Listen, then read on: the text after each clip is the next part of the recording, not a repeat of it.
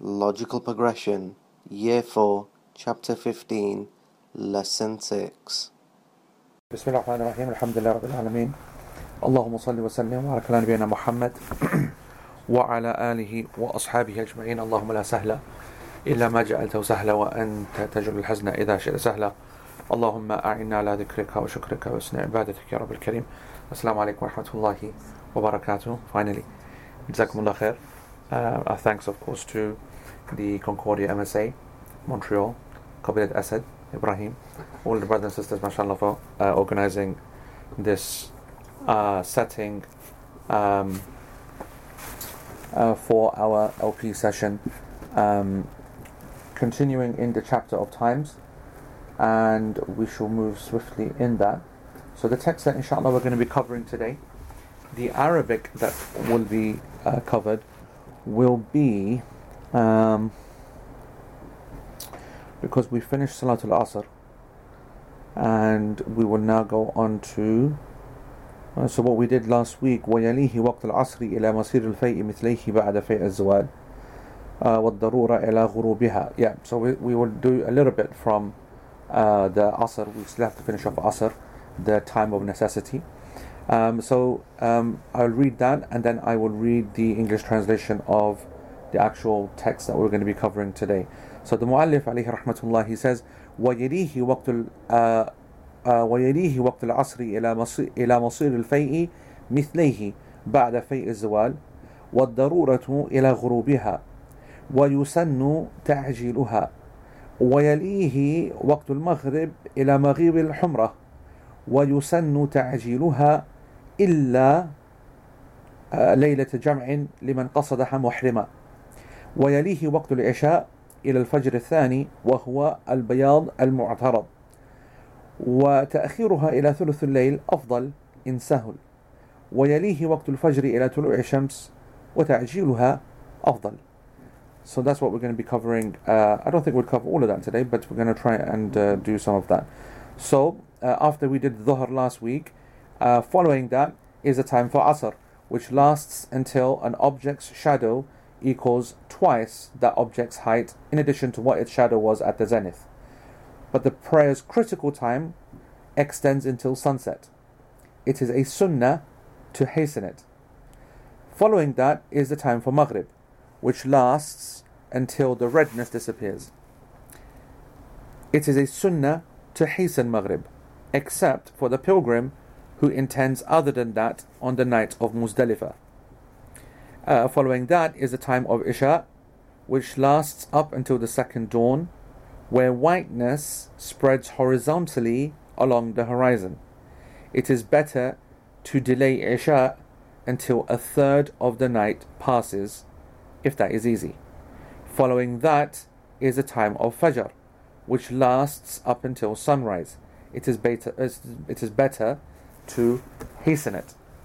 I need to pray it in its early time. Okay, so in the last lesson, we ended with the statement, I believe. I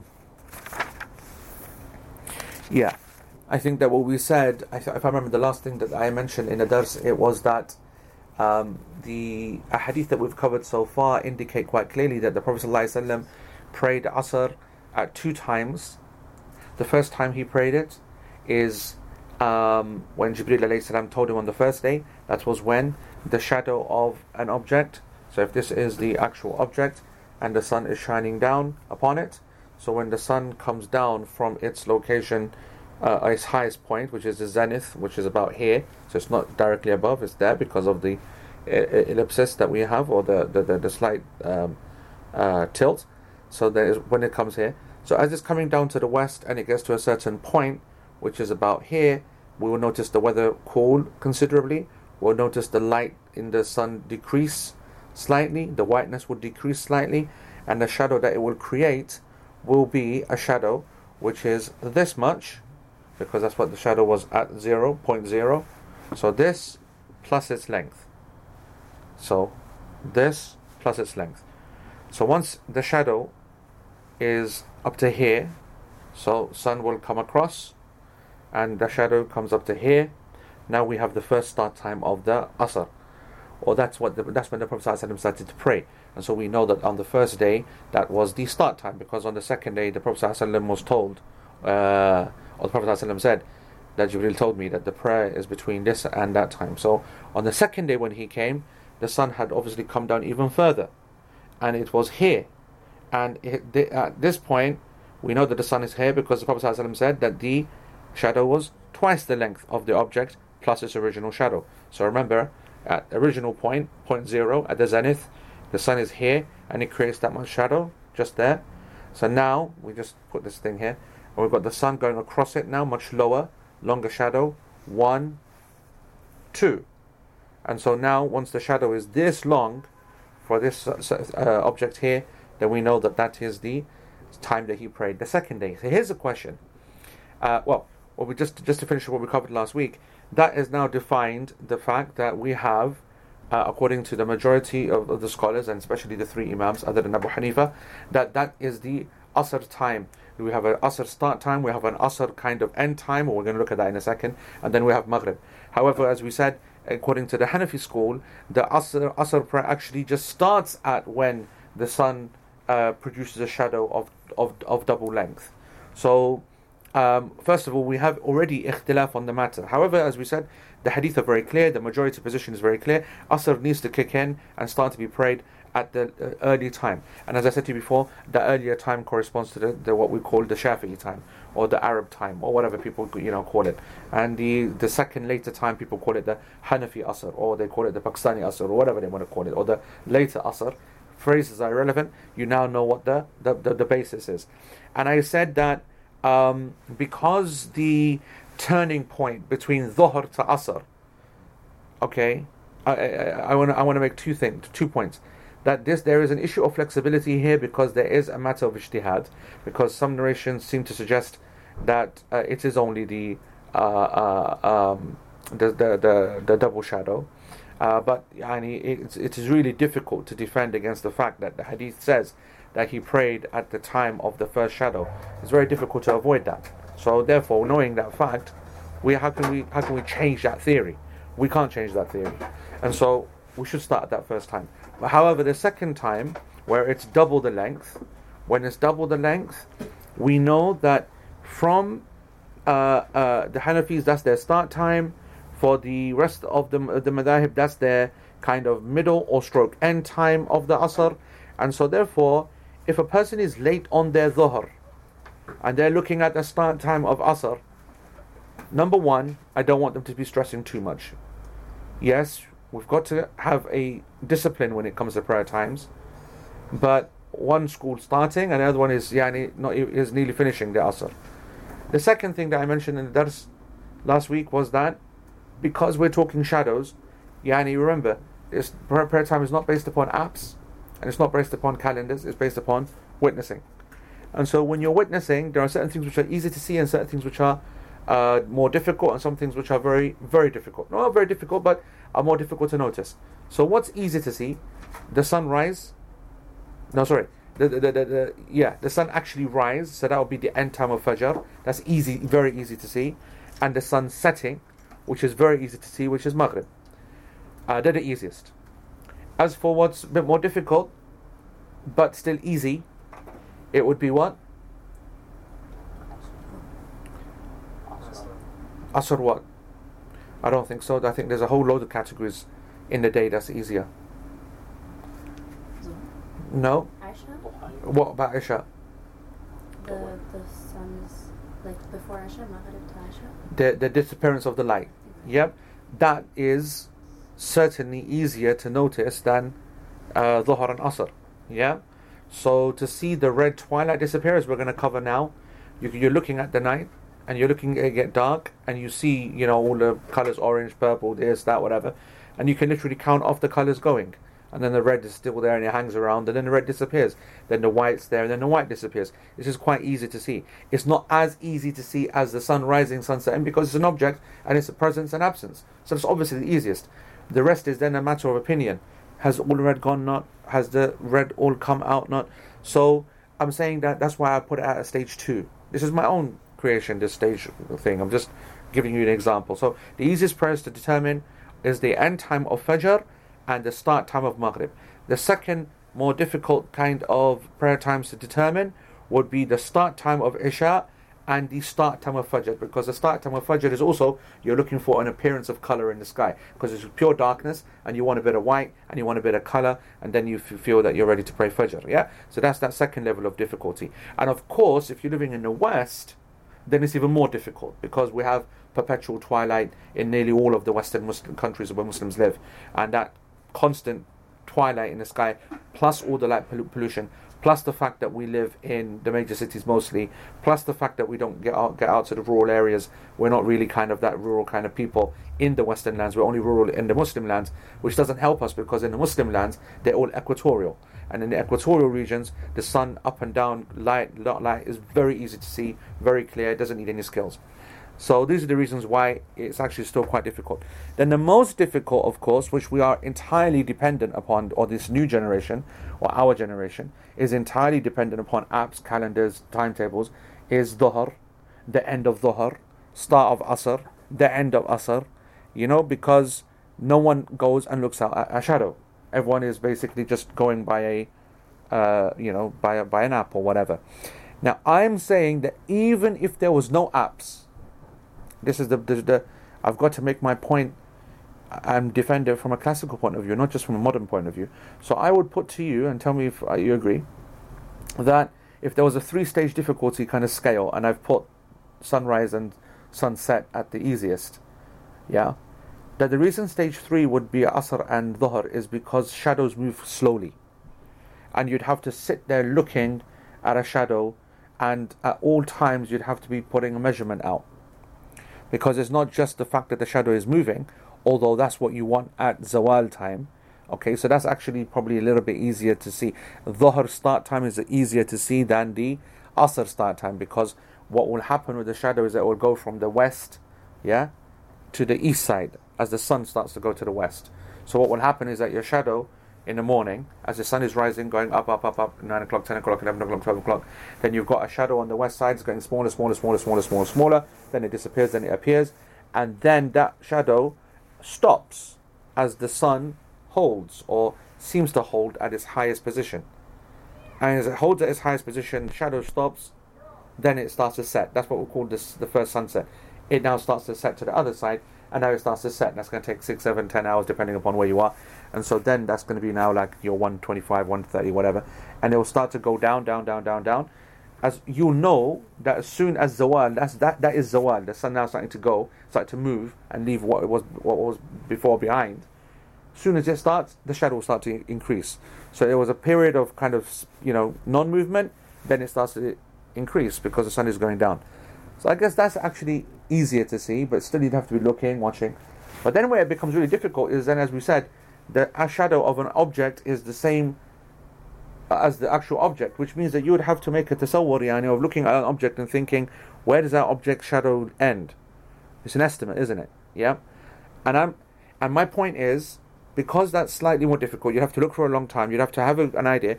Obviously, if you were sitting there with a meter stick and you put out a meter stick, then it's easy. But who's going to be carrying around meter sticks, yeah? And so you're looking at it.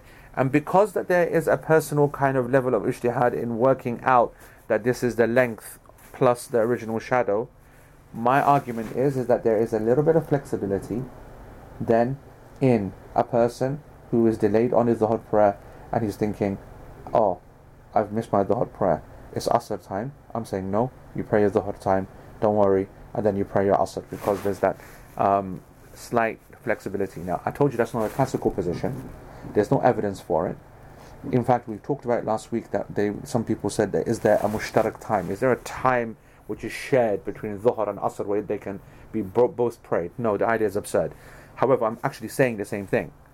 I'm saying that it is a bit of flexibility. Okay? Right. So now we know that the start time is clear.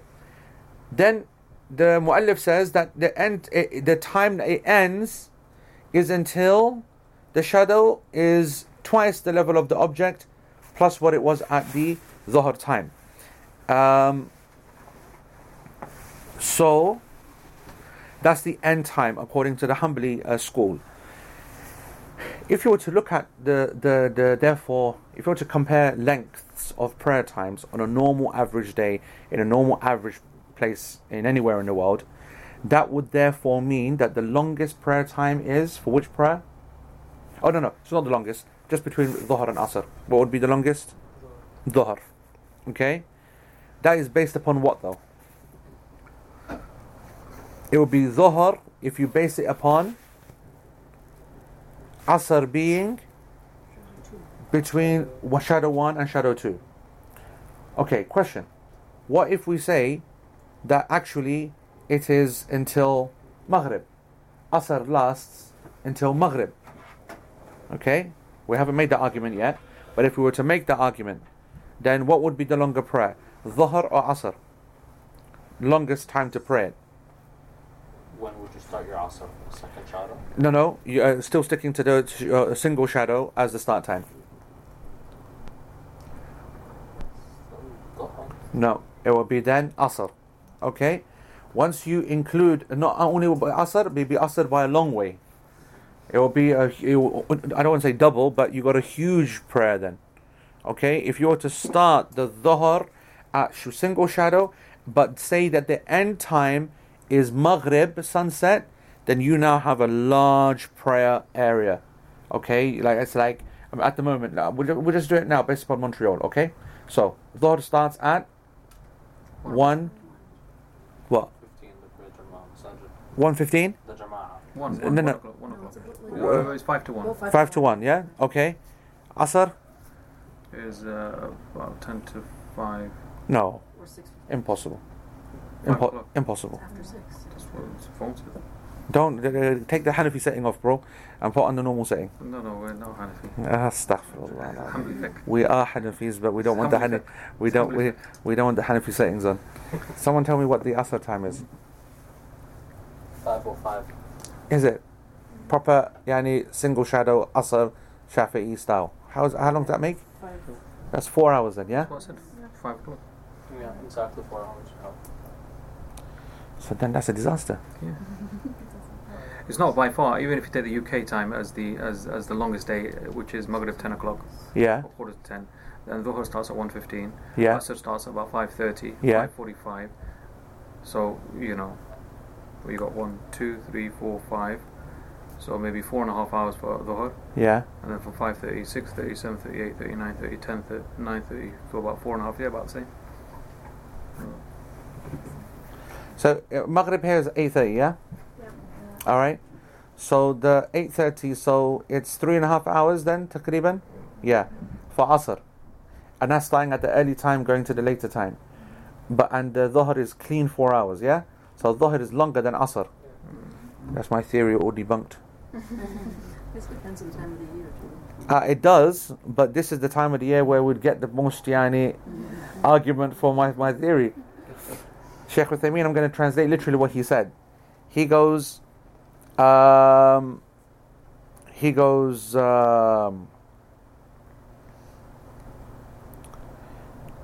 وبهذا يكون وقت الظهر أطول من وقت العصر بكثير لأن الظل في آخر النهار أسرع. يعني he's basically what he's saying, that in normal times, if you were to compare Dhuhr to Asr, then Dhuhr prayer time is much longer than Asr, because the way that the sun sets in the second half of the day is much quicker than it is in the first part. The shadow starts to come a lot quicker. And he goes that even the difference between them is a third, meaning that the Dhuhr will be a third longer than Asr. However, he goes, فوقت الظهر طويل بالنسبة لوقت العصر الاختياري. يعني that means from one shadow to 2 shadows. Okay? لكن وقت الضرورة في العصر إلى غروب الشمس. He goes, if we were to take the opinion that, but technically the critical time of Asr actually lasts not until the second shadow, but right until Maghrib, فبهذا الاعتبار طويلا. He goes that therefore the according to that other system, then the Asr becomes longer. So he did a calculation here. So he goes that actually between them, he goes that in one So whenever he was writing this particular example, he goes that 3.5 hours was the time for Dhuhr, and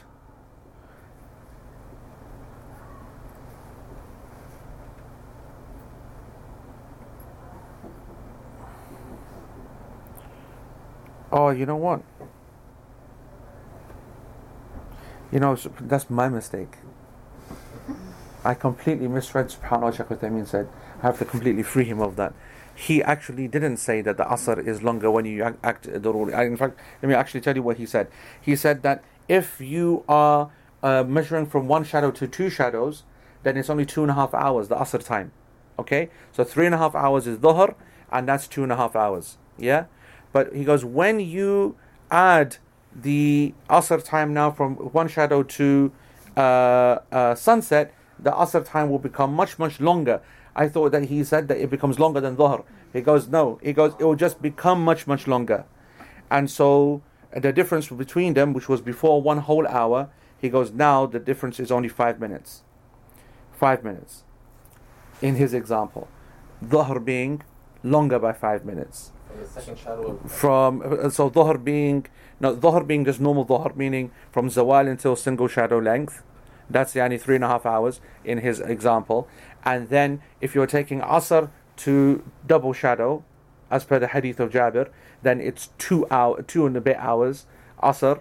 But if you were to take single shadow all the way to sunset, which is the correct timing for a technical maximum time of Asr, still the length is 3 hours 25 minutes, which means that yes, it became longer, but it didn't become longer than Dhuhr. So what you guys said was right, and I was fighting and struggling, but it didn't work. Okay, and muhim it becomes longer. Okay, it becomes longer. Anyway, so now what we need to discuss is that, is there any basis for actually praying the Asr after this time? So if we were to assume, let's use some examples for times. We said that the shadow time, single shadow, early Asr time, what we call Shafi'i time, today in Montreal is 5 o'clock. If it was double shadow, okay, it'll be about 6 o'clock. Okay, it's about an hour. Yeah, it's about an hour that the Hanafi time, quote unquote, kicks in later on. Okay, so now question is it true therefore that for the majority of scholars that is actually the end time now for their Asr? And where does the argument even come from? Well, the problem is that we have a number of other ahadith which suggest a few different things. For example, we have the hadith of Abdullah ibn Amr al-As radiallahu anhu, that the Messenger sallallahu alayhi wa sallam said, وَقْتُ الْعَصْرِ مَا لَمْ تَصْفَرَّ الشَّمْسِ, that the time for Asr continues as long as the sun doesn't become very yellow. Okay? As long as it doesn't become very yellow. And by that indication, okay, that would mean later. That would mean when past the double shadow time. Because at double shadow time, the sun is not always very, very yellow. It's still quite white. It's still quite high. We have a number of narrations from the companions that they used to be able to go and pray the Asr and go back to where they used to live. And the sun, what they gave it 2 characteristics. They would always say that the sun was very high and very bright. So very high means that it's obviously early. Very bright means that it's very bright white and not bright yellow, meaning it hasn't taken color. Like I've been saying for like last 2 months, that when we see the different colors of the sky, it is because of the angle of the dust hitting the particular solar elevation angle of the sun. The twilight, the sun rays that come from the sun, the angle, as soon as the angle, depending upon where it is, if the angle decreases and it becomes lower, then the angle that it comes in towards our eyesight, our vision, and the dust that it hits all along the way creates, and the pollution or whatever, creates that color. And so that's why we always say the lower it gets, the more color it takes. Okay? So, Sheikh Uthaymeen, he goes that it's clear that the double prayer time itself is not the end time. So he says, what about those people that did say it's the end time? Why did the Prophet ﷺ, why was he then told that the Asr time is between these 2 times in that hadith of Jabir? Why did Jibreel come to him on the first day at 1 and second day at double shadow and sit us in between these 2 times? So Sheikh Uthaymeen mentions 2 things.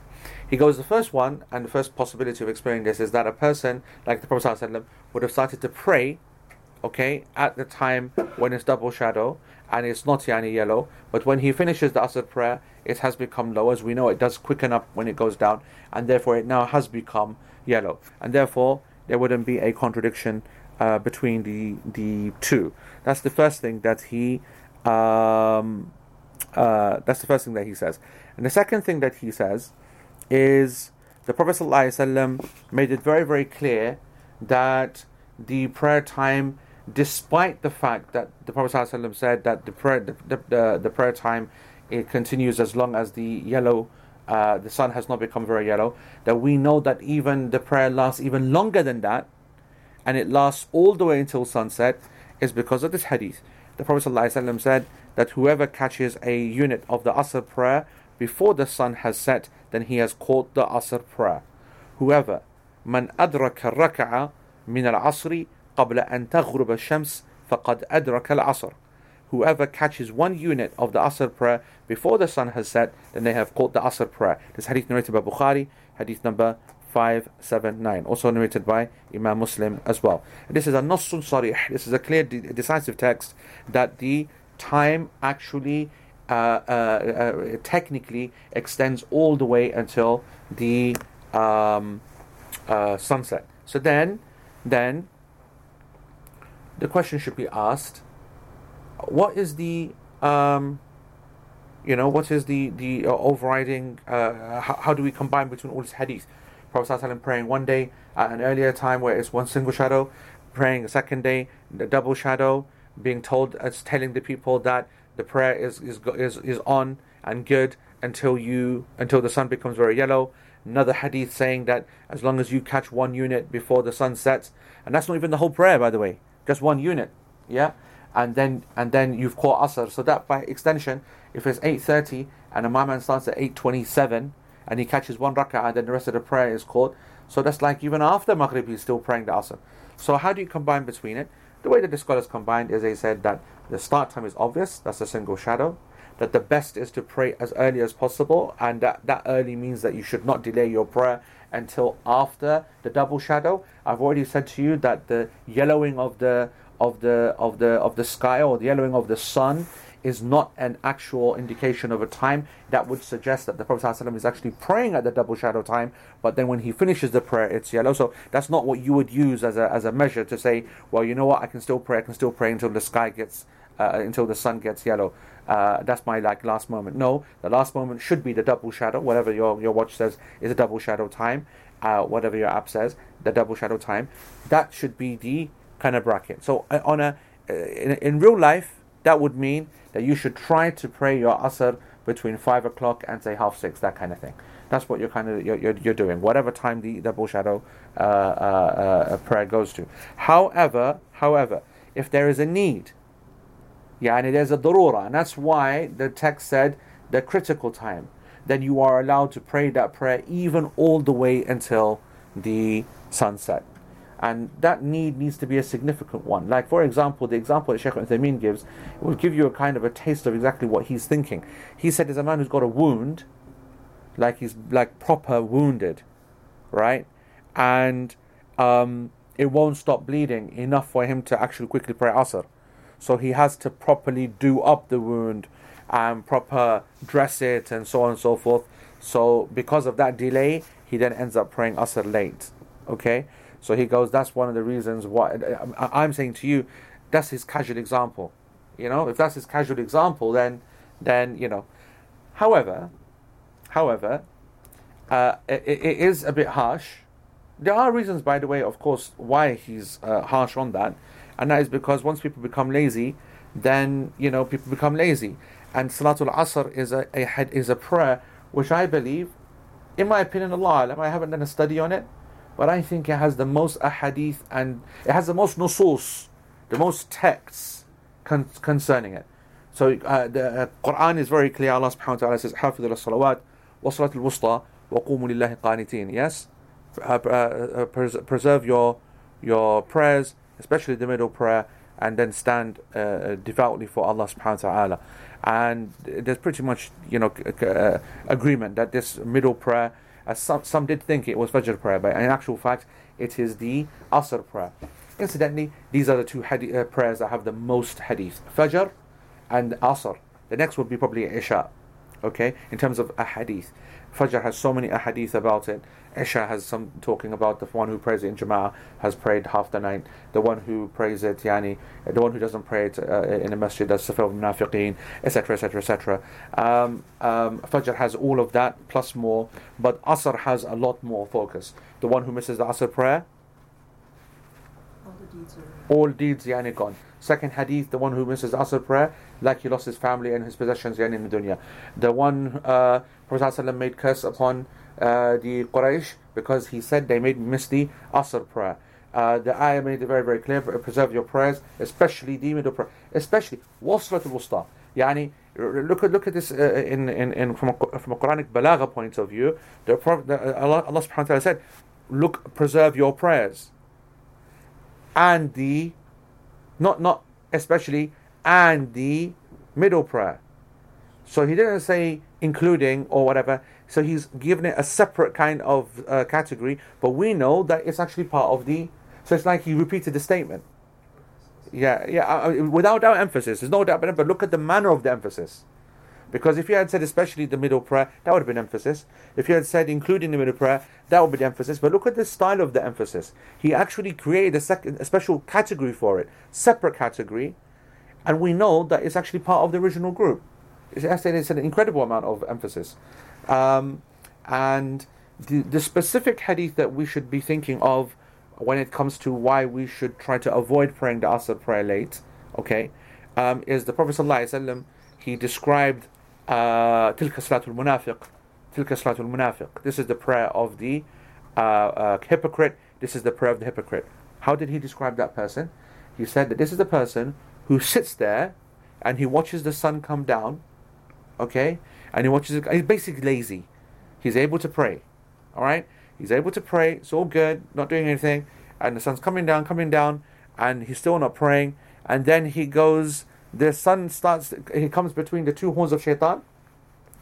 By the way, of course, many ahadith about the horns of shaitan. It doesn't mean obviously any horns, but what it means is that, as I don't know if I've explained in LP yet, I don't think we've had an opportunity in LP to talk about that, but basically in Fiqh al-Salah you'll remember that I said that when it comes to the three most protected prayers with respect to Tawheed and Shirk and Ibadah, then it is the Fajr and Maghrib and the what? Dhuhr, the Zawal time of Dhuhr. And that's because these are the three times that the sun is at its most magnificent, yes? So the sun suddenly, boom, comes onto the scene at sunrise, and that's when the pagans are very happy about it. The sun worshippers, that's like their big moment.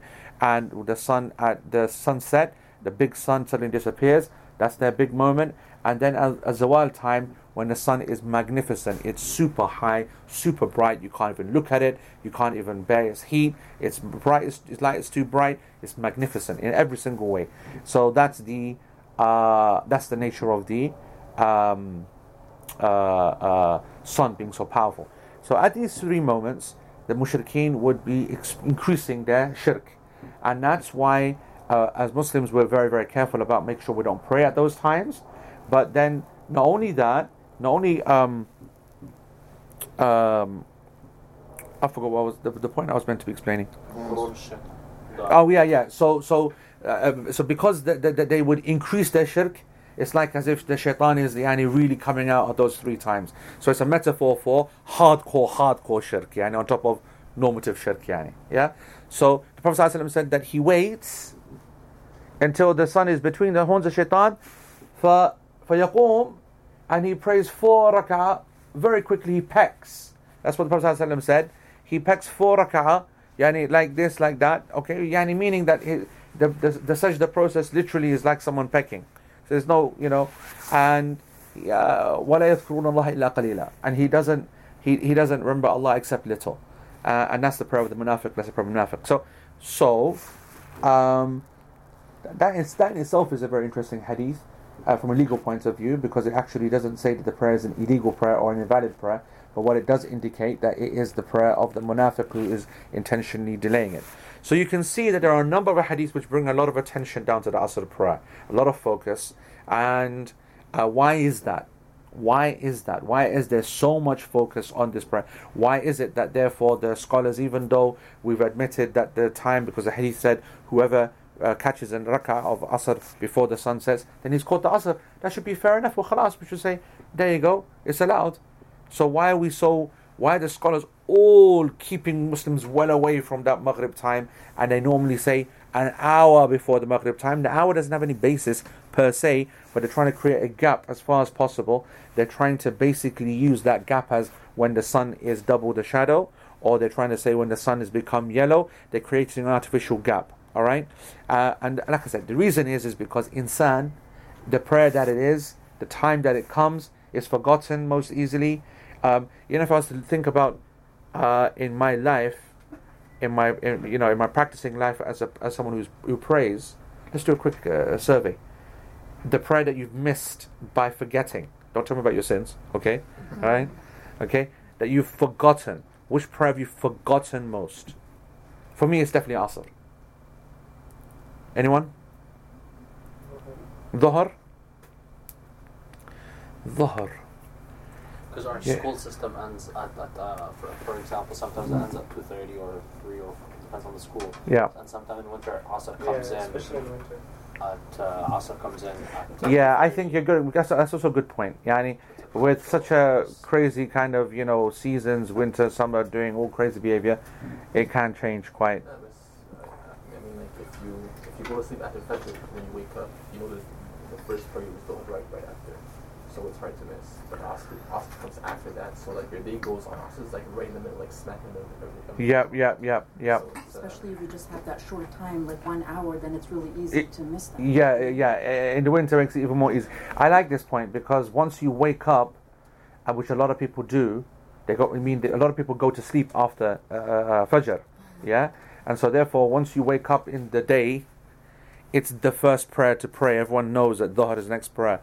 Asr being part of that same day, it can be easily missed. I just think that psychologically and human chance, and obviously the Nas, Allah subhanahu wa ta'ala is saying, and be especially careful about the Asr prayer, obviously indicating something. And so therefore, what's our conclusion from this point? Our conclusion is that it is a waqt of darura, it's a critical time, it's not to be utilized unless there is a need. You don't need to be dying. There is no evidence you need to be dying. Sincere Muslims don't need to worry about this or get stressed over this. People who pray normal times every day, you're allowed to pray even a whole week of late Asr, because Allah subhanahu wa ta'ala knows the sincere from the insincere, the lazy from the motivated and the proper people. Yes, Shaykh Uthaymeen gave a hardcore example, but that's the right thing to do sometimes to make sure people don't get lax. But working, number 1, working, 2, studying, 3, living in the West with crazy times where you have literally like 10 minutes to pray Asr, sometimes, ridiculous, then there's a lot of space in that, a lot of space. And that's the kind of options that we give to people. I'll tell you something else interesting, and this is especially for those students who have been really sticking from the beginning and developing their qawa'id and usul for life, because obviously the way that we teach this lesson is that every time that we come across qawa'id, maxims, axioms and principles, these kind of like beneficial principles that help understand life a lot better. One of the interesting benefits of protecting Asr, and leaving a gap of an hour and a half away from Maghrib and telling people not to do it, whatever, creates a attitude and a discipline that would allow that concession to be used, and it almost feels like a fatwa. Let me give you an example, what I'm trying to say. Normally a person would come and say, I'm working and I'm in a really difficult job, I'm a surgeon, or I'm a X, or I'm a Y, and I can't get away, and I'm in long operations, blah blah blah blah blah, and sometimes, so I want a fatwa that I can pray Dhuhr and Asr and Maghrib all in one go when I get home, that kind of thing. Okay, now if you're the kind of mufti, or the kind of scholar, or the kind of guy who's basically telling folks that, well, you know what it is, Asr praying at the late time, no problem. Everyone does it every day, whatever, whatnot. You know what? You're gonna start thinking immediately as your first recourse will be to then combine the prayers. Either combining the prayers at the early time is not possible for this guy. So then you're gonna probably have to say, okay, then you just pray when you get home because la yukallifullahu nafsan illa wus'aha, blah blah blah. But if you're a mufti who doesn't even allow or play the card which allows Asr to be prayed in at last 1 hour and a half before Maghrib, you would say to this surgeon, okay, don't pray Asr at its beginning time, which is when it's meant to be prayed. Don't even pray at its end time, which is an hour and a half later. I'm going to allow you to pray 5 minutes before Maghrib. Right? He feels like, oh, that's a major concession.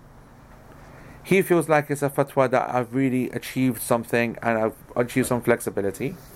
He now works that little bit harder to ensure that, okay, I wasn't able to make the Asr prayer 2 hours before, but you know what? If I'm doing an operation of 5 hours or whatever, and I wasn't able to get a break in 2-3 hours into it, which would have been the normal Asr time, well, you know what? They're definitely going to allow me to get at least a toilet break after 5 hours of being in an operation. And that's roughly 5 minutes before Maghrib, for example. So I'm going to go and pray my Maghrib then. And what is this? What is this the mark of? This is the mark of a responsible scholar. A responsible scholar who always keeps options close. Doesn't open up the game so much so that he reduces his options when trying to help people. This is a very important principle in our deen, this is, okay? Especially what we call for sana'atul fatwa, which is a knowledge in itself. It's a field of knowledge which is basically it basically means to build a fatwa for someone. And how do you build a fatwa? What are the rules? What are the principles? How you take each individual person on an individual basis, case by case basis, their particular age, work, scenario, gender is very important, location, what they're doing, obligatory, not obligatory, blah blah blah blah. Put it all on together, financial situation, status, blah blah blah. Islamophobia, good, not good, Muslim stable, not stable, political situation, put all that together, then look at the actual thing that is being allowed. Is there a culture that allows combining or not? Is this a person used to combine prayer or not? Is there disadvantages for this person combining or not? And all this kind of different things, all related in this kind of manner. You get what I'm saying, everybody? Yeah? Okay, you was going to ask something, yeah? Yeah, no, I was just going to say, like I think you mentioned this. You need to put this on, sorry, just 1 second. You need to, I forgot to tell you to put an airplane mode. It's on it. Okay. Yeah. Yeah, so like for us, bring it in that time. Yeah, you mean like the late time? Yeah, no, we'll pray, like I've told my kids, not to pray Asr just before Maghrib. Yeah. And then they go, is it a sin? Yeah. Yeah, and you should say yes, it is. Yes, it is. And you don't need to be worried about saying something which is wrong or something like that, because that is the exact scenario when it does become a sin. When a person is dead, Shaz. Is dead. It's not good enough. I said, yes, it's a sin. They're like, well, how am I getting sin for praying then? Yeah, so you tell him this hadith, which is narrated in Muslim. This narration that I told you about, Tilka Salat al-Munafiq, is narrated by Imam al-Nasai. Hadith Sahih, Shaykh al-Albani considered the hadith to be authentic. And you can say to that person who has the ability, this is what you will say, the person who has the ability to pray in the right time, and then doesn't pray in the right time, and then delays the prayer without reason, then that's the prayer of the munafiq. Then you tell them some nice few ayat in Surah Al-Baqarah about munafiqeen, and khalas, job done.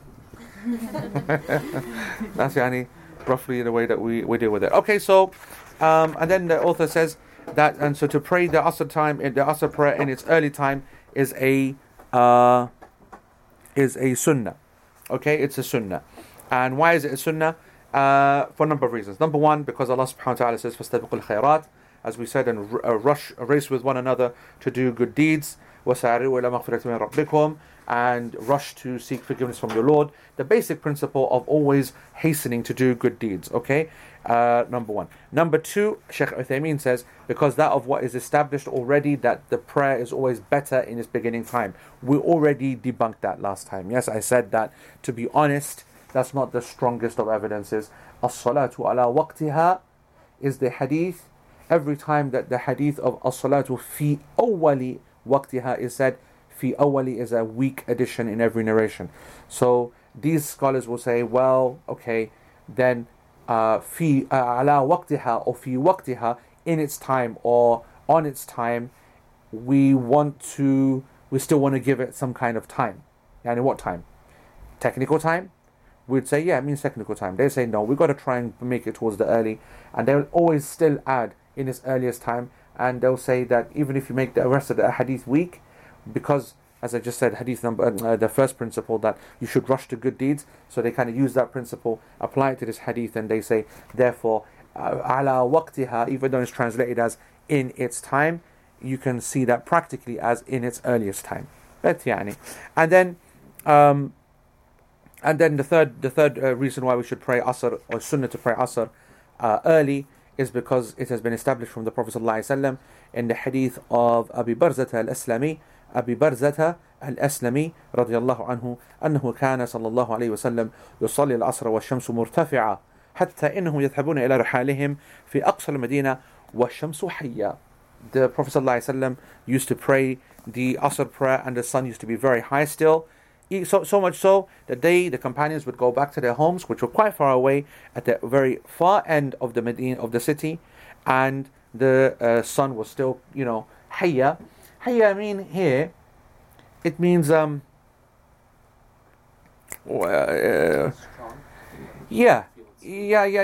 That's good. Because hayya here means alive and moving and in action. And so to apply that metaphorical meaning to a reality one, its color is still strong and holding. It's not become weak and yellow and orange, and its heat is still coming off it. So it shows that it's still quite early. Okay, this hadith narrated by Bukhari. Okay, hadith narrated by Bukhari, hadith number 547, and in Muslim as well. And then the mu'allif then says, the author then says that the Ones. why you change this all the time, man? This is the NHS thing, man. Gotta custom NHS, man. They make you change it also. Wallahi, NHS, may Allah forgive them. Right? Where are we now?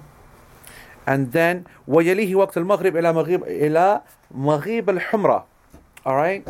And then the following that is the time of Isha. No, that's not it. Following that is the time for Maghrib, which lasts until the redness disappears. Okay? So, what's going on here? We now have another point. This is an important point. Yali, okay, is important because it means it follows. And remember, not every prayer follows one another. Okay?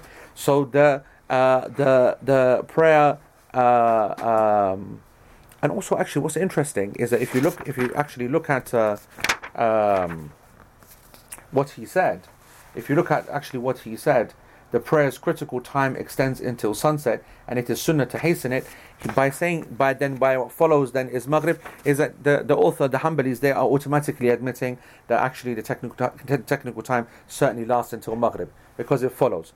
Then the Maghrib will then, there's no gap period, there's no fasil, no gap period, and it will go until you see the redness in the sky. And we've covered that in a lot of detail, once you see redness in the sky. Now, what did Sheikh then say? He goes that once you are still seeing redness in the sky, alright, following that is the time for Maghrib, which lasts until the redness disappears, that then means that that's going to be the start time for Isha, once the redness disappears. And I've already told you that this is a position of Shafi'i and Malik and Imam Ahmad bin Hanbal and the two companions, Sahibain of Abu Hanifa, and the majority of the scholars and the Hanafi school today in modern times. Only Abu Hanifa himself was still upon the white twilight. So this is the red twilight. Once the red twilight disappears, it's gone. Now, what's interesting is this. I remember I was telling you that one of the mistakes that we make when it comes to working out our prayer times is transferring the equatorial experience, okay, to our experience, where our prayer times are all over the place, and our day length is all over the place. It's differing over the year, northern latitude, crazy kind of behavior, and so we can't be comparing. However, I'll tell you why it's still useful to have at least a working knowledge of their prayer times, especially Saudi, because that's obviously where the Prophet ﷺ was, where Islam was formulated and where it grew strong. Why is that important? Because if there was a scenario to come up where we cannot have normative times, And therefore we need to give fatwa for people, such as for Greenland and such as for Antarctica and whatever, where there is no light or there's only light for half the year, etc., etc. Or we have crazy circumstances which are going to happen here and in UK in the summertime where there's persistent twilight. Then you have at least one kind of pseudo standard to go by to use for fatwa. Even astronauts. Or in any crazy scenario, and I have to rate that one as crazy as it gets. Yeah, astronauts. Yeah, there wasn't in my thingy, but there are some astronauts. Are there no some astronauts yet? Did I see a Malaysian astronaut? Indonesian or Malaysian that got out there as well? How did he get there right anyway? Which satellite? They their own? Malaysia, Indonesia got their own rocket. Don't know about that, bro. They sent an astronaut to the sky. He went to the UK, I think, or something. No, we got a Gora from the UK, Timothy Peake. I don't know, even I know that guy's name. Yeah, the whole world. Yeah, everyone in England knows his name. He's a celebrity and thing. He's the first miskin we sent. But anyway, yeah, astronauts, everyone. So what did Sheikh Uthaymeen say? He said that what I noticed between over the year, that the Salatul Maghrib time, meaning the prayable time, is 1 hour 15 normally, and sometimes it extends in the summertime to, or in the winter time to, 1 hour 33 minutes. That was his observation. 1 hour 15 to 1 hour 33 minutes.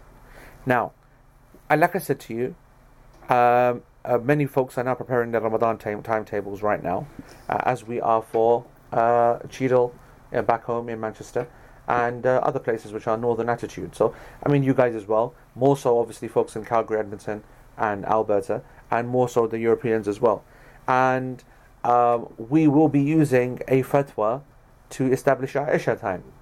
And I have set for Isha this year 1 hour 20 minutes as the start time for Isha. Okay, during the time where outside there's going to be persistent light, which has started, by the way. Persistent light has started. So if you go out, not so much here in the city, but if you go out to a little bit of the more rural areas and you observe, you will see persistent whiteness in the sky. The redness does pretty much disappear. Okay, but when you start getting closer to June, then you're going to see even some of the redness still hanging around for a little while. It doesn't stay all night, but it hangs around. Now, that's why we cannot technically, or we can technically wait for the redness to disappear, as we should. However, we're going to be then praying Isha, literally 2 hours, 2.5 hours after Maghrib. And if you're going to do that, then you're going to fall into another problem, which is that you're going to end up praying Isha, after midnight. Okay? There are actual principles. If you actually to do the Psalms, and you were to wait on some nights in this summer, and you were to wait for the redness to completely disappear, especially if you're thinking to try and get most of the whiteness to disappear, but I'm just talking about the redness in the sky, on the horizon, red twilight, then you're looking at 2.5 hours. And there are potential. That is according to. Let me explain something.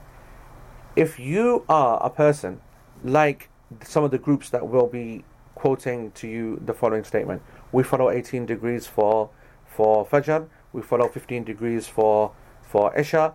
That's what we follow throughout the summer. We are very opposed to those groups of people because we say that, listen, the prayer time should be based upon observing, and once the observations are not working, we're not going to go to angles, we're going to go to some estimation. That's our argument. They're saying that no, we're going to stick to angles, we don't care what the angles say.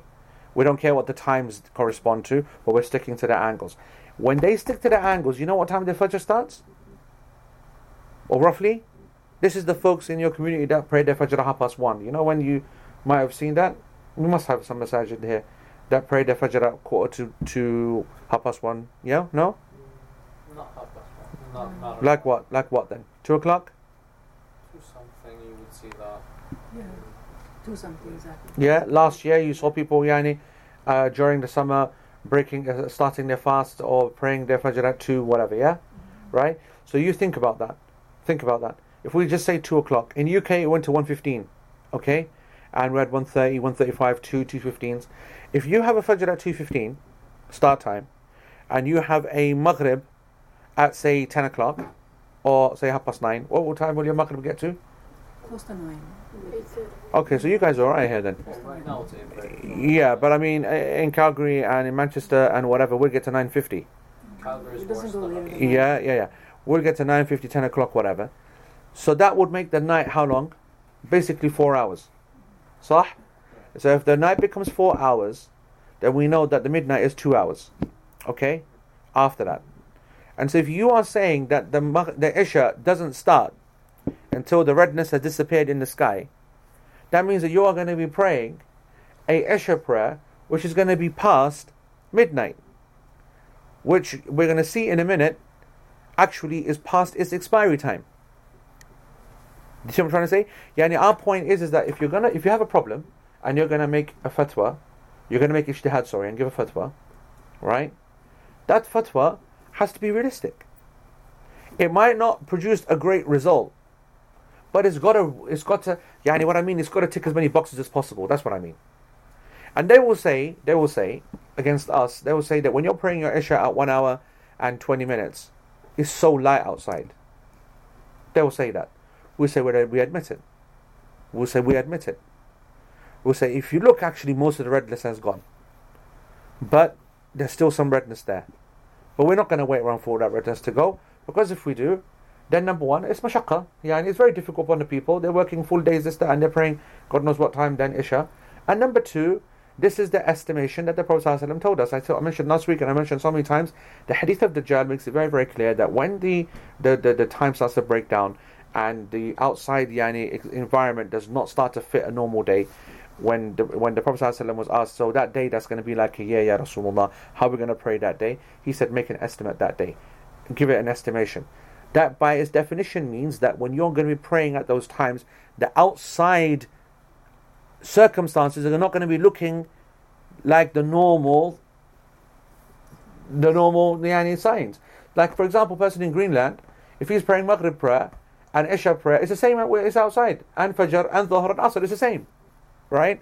So we say that the light is very, very important and its differentiation is very important in normative times. But when you start to use fatwa and you are in a ajib situation or in a very difficult situation, then these kind of things, then they start to reduce in importance. We don't say they're not important at all, but we say that they reduce in importance. And that's why we think that, yeah, we're okay with 1 hour 20. And also, and this is why I mentioned this point, Sheikh Uthaymeen, that, some people, they say that we will use Saudi times. Now, we don't have the real basis for that to happen here. But in places like Greenland and the Arctic and whatever, or northern Finland or whatever, over there, it's an acceptable opinion. I told you this last week or whenever I said that there are 3 different main opinions about how to work out prayer times when there's a place where you can't see anything. They said, 1, you go by Mecca. Yep, it's the cradle of Islam, blah, blah, blah, blah, blah, blah. Just use their prayer times, that's it. You just create an artificial day, and that's it. The second opinion, they said, is that you go to the closest Muslim country, and you use their times, whatever is geographically closest. The third opinion, they said, you go to the closest country that has an actual night. So a night meaning a proper darkness. So that would be like a Denmark or a Norway. It wouldn't be a UK because we're miles away from those folks, but it would be a Denmark or Norway. And they would have a night. It would only be 2 hours, admittedly, but it has a night. Okay? And anywhere that has a night, it cannot be using a complete, full fatwa kind of ensemble of fatawi. I don't know if that makes sense. If you have a night, you can't say, I'm going to pray, we're going to set the Maghrib time to be 6 o'clock, we're only going to fast 12 hours, we're going to then pray Isha at 8 o'clock, we're going to create an artificial day. I can give that fatwa for a place that doesn't have any night. But to give that fatwa for a place that has a night, even though it might be 4, 5, 3, 2 hours, but you have a night. You've got a few difficult couple of months, I get it. But in a few years' time, you're going to be loving it. Your fast is going to be like 3 hours long, and you're going to be chilling all day. And you're not going to say, oh, can we fast 3 times the normal time? Who's going to say that, right? No one's going to say it. So you take the rough with the smooth, and you get good times, you get bad times. So that's a point there. And there's one other thing then. The next thing is that Maghrib. What are we doing for thingy time? Yeah. Then the Maghrib prayer. Should it be prayed early or should it be prayed later? Yes, it should be prayed early. Going along with the normal principles and everything that we mentioned so far, it is to be prayed early. And the Mu'allif said it's sunnah to do so. There's no doubt about that. The Prophet ﷺ was always seen to be praying the Maghrib early. But how early? And as soon as the adhan is done? As soon as the adhan is done? Yani early, we know that there is a consensus that the Maghrib prayer is to be prayed early, and when we say early, that it's normative prayer time, even though it lasts for an hour and a half until Isha, but normally we're looking like 10, 15, 20 minutes, people say, right? And that's the practice of the Muslims, and it's the opinion of all the scholars. But I'm trying to say that where did they get 10, 15 minutes from? If we say that it's meant to be prayed early, then surely it should be, boom, straight after the adhan, knock out the iqamah wa khalas, right? So is there some idea that it can be delayed a little bit? Malik and Shafi'i, they said yes. The time gap comes from the idea that a person needs to really hear the adhan. He's probably still at home, therefore needs to make wudu, and then needs to come to the masjid, and then needs to pray 2 rak'ah of Tahiyatul Masjid because he's come in, and then whatever. So that's why they said 10-15 minutes is something which we find acceptable. But there's also another evidence as well, and that is what Shaykh Uthaymeen says. He says that the mubadara, or the hurrying to pray quickly, ليس معناها أنه حينما يؤذن ويقوم. It doesn't mean that you just straight away pray as soon as the adhan is given, because Nabi sallallahu alaihi wasallam said, صلوا قبل المغرب صلوا قبل المغرب صلوا قبل المغرب ثم قال في الثالثة لمن شاء.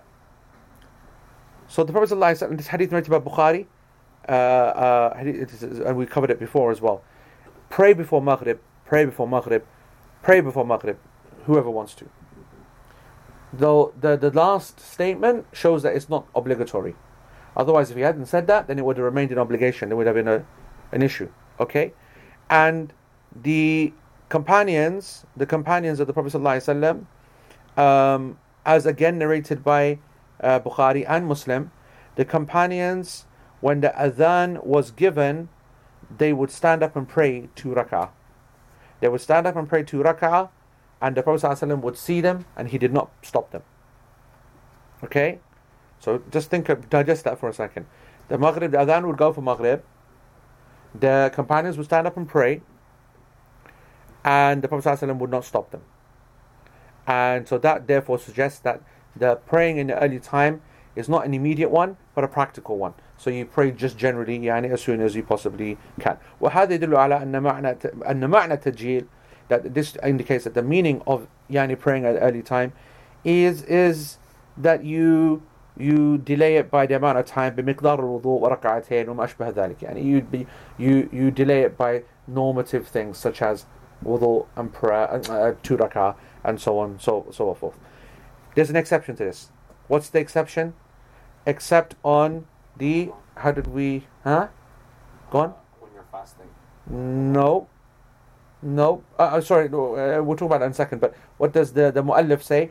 Except for the pilgrim who intends other than that on the night of Jama'. Okay? I'm saying that because that's what it says in Arabic. I translated it actually as except for the pilgrim who intends other than that on the night of Muzdalifah. I want to mention a point here. I want to explain the point in a second, but I want to mention what Shaykh Uthaymeen mentions, which is a very interesting point for students of knowledge. Okay, the author really, he could have said something not far easier. He could have said except for the Hajj on the night of Muzdalifah. That's what he could have said. He could have said يعني إلا للحاج ليلة المزدلفة. Instead, he said إلا ليلة جمع لمن قصدها محرمة. He made it into the most difficult sentence. Yani, except for the one who prays on the night of Jama', who intends it whilst he's in Ihram. I mean, listen, that only happens once in a year, and it's called Hajj. You know what I'm saying? Yeah? Happens once in a year, it's called Hajj. And he uses a name for Muzdalifah, which is yani very rare. Well, it's not rare, but people are not all yani hufad al-Quran, and they've seen it in the Quran and kada. So, yani, you know. Now, so he went hard, he went difficult, okay? And Shaykh Uthaymeen goes, I wish that he'd done it the other way. What's the benefit of this point? He makes a point. He goes, you know what? this is what you notice from the people of the madhahib and al-muqallidun. He goes, this is what you notice for the people who are always stuck in studying with the madhahib and madhahib only. That they learn something and they just pass it on. And the ta'bir which is used in the beginning, it ends up still in use 500 years later without changing, without any update. No one stopped to kind of say, well, you know what? Like in all those hundreds of years, we'd have thought someone would just come and say, this is the same as Muzdalifah, man.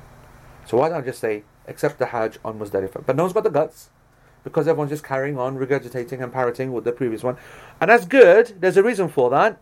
And that's what's protected this Muslim Ummah so far, because people have discipline, and they stick to the system, and they say this other person can't handle going, using too much of his brain, because free thinking is dangerous, But so we want to keep it disciplined and keep it closed, yeah? And so everyone just keeps going. And I think he makes a good point, subhanAllah. I think the point that I wanted to make, my own kind of istidlal from this mulahada, this observation from Shaykh Uthaymeen, is that I think this is a proof, what Shaykh Uthaymeen notices is a proof that Muslims always need to innovate in the good way, not bid'ah way, I don't want, always need to innovate in the manhaj of teaching. They should always feel the confidence to take something and change it around and turn it into even using completely different phrases, completely different style for a new audience. I think this is a very important thing. And the fact that if you keep still sticking to the original people that originally said, it starts to become meaningless. It just becomes words, it becomes heavy and so on and so forth. Now here's the irony, that we have ignored that and we are doing exactly what they want us to do on a Wednesday, chronological progression, on a lesson, which we could normally teach in a weekend, where we do that, we change it up, turn it into an experience which is much more friendly, much more fun. A lot of people enjoy it and they learn the fiqh very quickly, very nicely, and that's fine. However, we did do it there, and instead here we didn't, and we're now going to be here for the next 50 years, covering fiqh from the beginning to the end. The saving grace is that whilst we're doing it every week, we don't close our minds and we're not afraid of calling something out that needs to be corrected. There's nothing wrong in what he said, of course, but we're just saying that he could have made it easier. So what is this exception? The exception, we know that the Prophet ﷺ went on the day of Hajj, the day of Arafah, not the day of Hajj, sorry, the day of Arafah, okay? By the way, just so that you know, that in the terminology of Hajj, even though, as I said, we'll come to Hajj in 9 years, maybe 8, yeah? But in the terminology of Hajj, Hajj is the 10th of Dhul Hijjah, okay? What we call Yawm al-Nahr, which is the day of sacrifice, what we call Yawm al-Eid, al-Adha, okay? That's the day of Hajj, okay? Yawm al-Hajj al-Akbar, we call it. As for Arafah, which is the action day, like where it's really at, okay? That's Yawm al-Arafah, that's why everyone goes to Arafah and makes dua. Now you know that you are not to leave Arafah before Maghrib. That's a condition of the Hajj. You've got to stay there until Maghrib. But what we know, what we're talking about, what's the lesson on? Praying Maghrib early time, right? Therefore, what should we do? Pray and then leave. Pray Maghrib and Arafah and leave. Except we don't, because the Prophet ﷺ didn't. And not only did he not, the people who wanted to, when he didn't, he told them not to as well. So not only was it his action not to, because we had this, subhanAllah, the last time I had this discussion about action and statement was when I was in Montreal here. SubhanAllah, yeah, about what is what is the priority to follow? His action, observing his action, or is his statement more important for us? And obviously his action could be for him alone, whereas a statement makes it absolutely clear that it's for us. So what's interesting is that he himself didn't delayed the prayer until Muzdalifah, until he got to Muzdalifah, but he also told his companions to delay the prayer until Muzdalifah. Not only did he do that, but he also told them to combine with Isha as well. So not just a delay, but a combining as well. Now that's very interesting, because even the Hanafis, who do not combine at all, they combine on that day. They make that exception. They say that's the one exception, whatever. So it's very interesting. So what's the thing we're saying?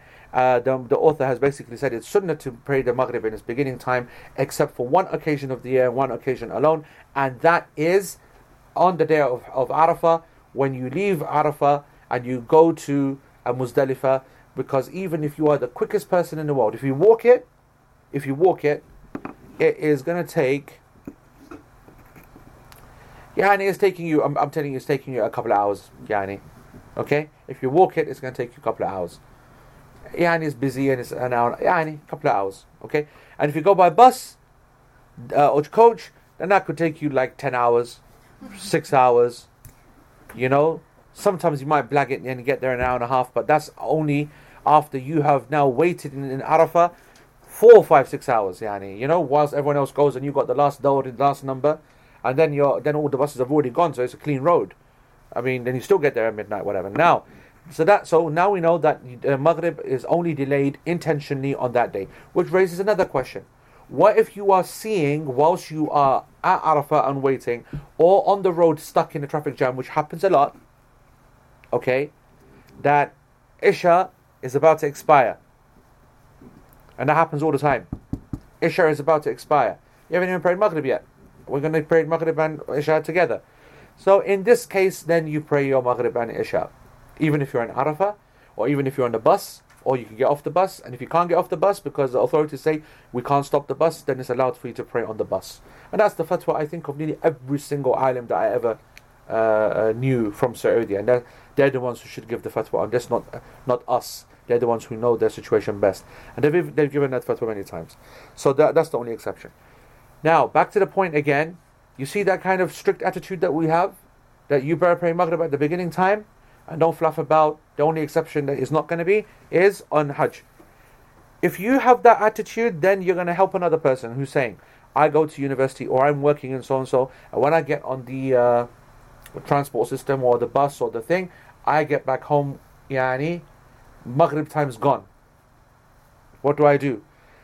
You know what they mean by Maghrib time's gone? That 15 minutes. Do you get what I'm saying? And that's how we should have Muslims thinking. This is a success if we have Muslims thinking like that. Then we say, okay, for you, we'll allow you to pray hour later. Which, by the way, is still Maghrib time. Yep. But we don't want to put it open to the people to mess about with. So we do want to educate at the same time and empower. At the same time, we don't want people to become lax and lazy. That's why we put these kind of like, I don't want to say artificial barriers, but we put these kind of constructs in to keep it all kind of neat and tidy. You know what I'm saying? Okay. What's the time, Ibrahim? It's time. 8. 8? Quarter to or 8? No, 8:02. 8:02. Khalas, I think that's enough then. You're sitting on a chair today and you still want it to be enough. Yeah, that's it. 1 hour, 15 minutes. Okay, khalas. Questions, guys? We still want your recording on? Yeah, that's okay. Yeah. Any questions on what we've... Yes. When you said pray before Maghrib, which prayer was that? This is the rak'atain nafal. This is just 2 rak'ah nafal, and people called it the nafal before Maghrib. Some people called it, and some people said it's the 2 rak'ah for the adhan. Some people said that the Prophet ﷺ was indicating the general 2 rak'ah, which the Prophet ﷺ said that between kull adhanain rak'atain. Yani, so we know that generally between adhan and iqamah there's 2 units anyway. But I think that's not right. I think that there is something a bit special which is connected to the Maghrib prayer.